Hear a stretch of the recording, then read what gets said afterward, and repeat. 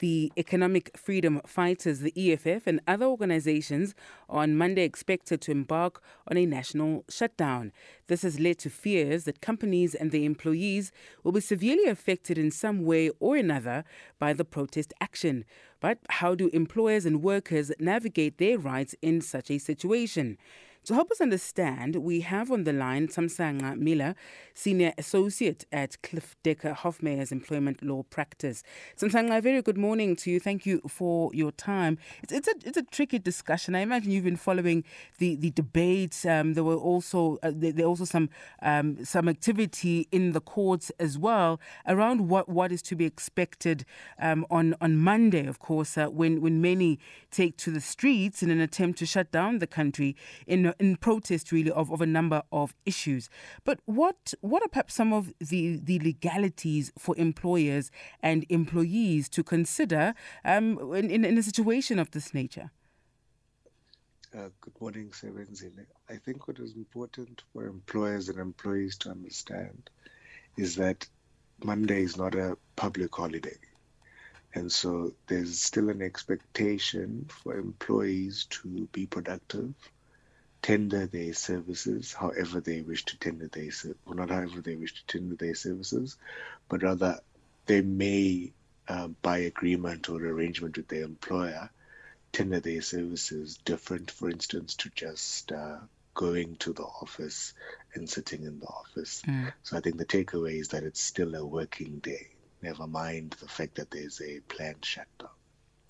There are fears around safety, one, and an inability, for example, to get yourself to a place of work. So if you don't have the option to work remotely and your job is office-based or factory-based, whatever it might be, the dynamics around being able to gauge whether or not you're putting yourself at risk by actually trying to make your way and get to your place of employment.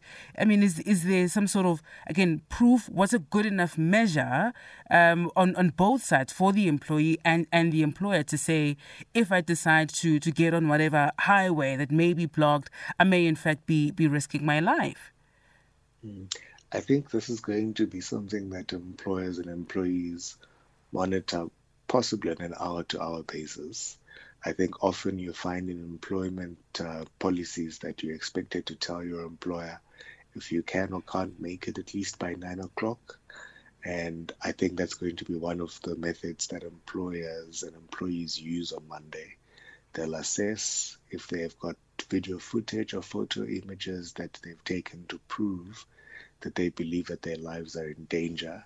I'm sure what I would suggest then is that they take those photos, send them to their line managers. Most employers now have WhatsApp chats and just essentially update their line managers that way and then request to work from home.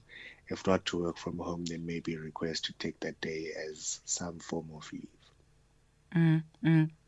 We saw, of course, in the Western Cape yesterday, of course, the court saying that, of course, the protest can go ahead, but it was just questions around issues of safety and not violating the rights of others there. So in that part of the country, the courts there have proclaimed on Monday. We then soon we should get a sense of what the courts say in Gauteng in particular. But that's the court. It doesn't necessarily guarantee that the people who do take on the street will in fact follow that.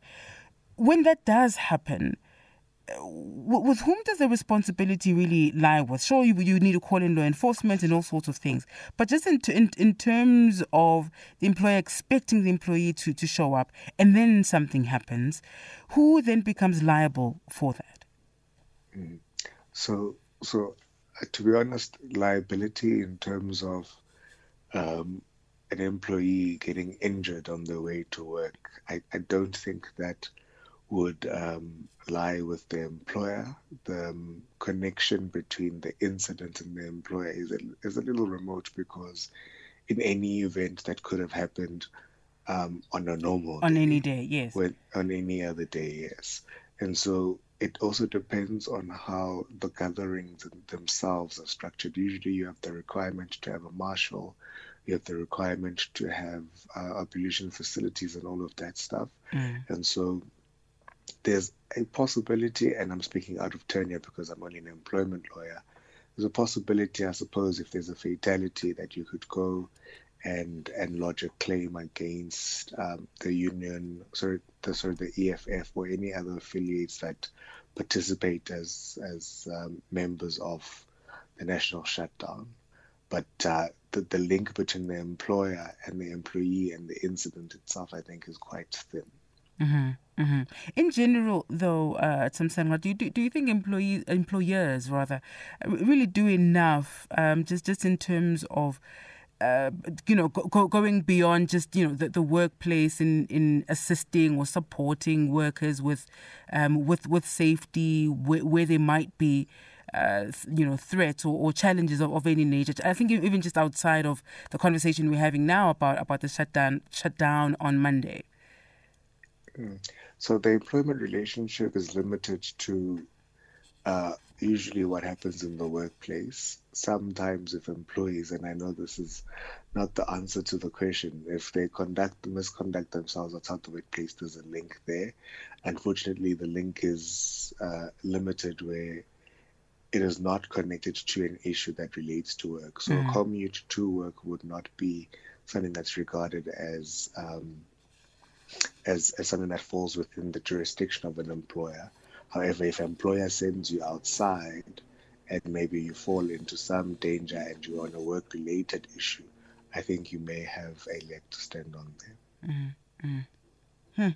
Tough one. It's a bit of pill to swallow there, but okay.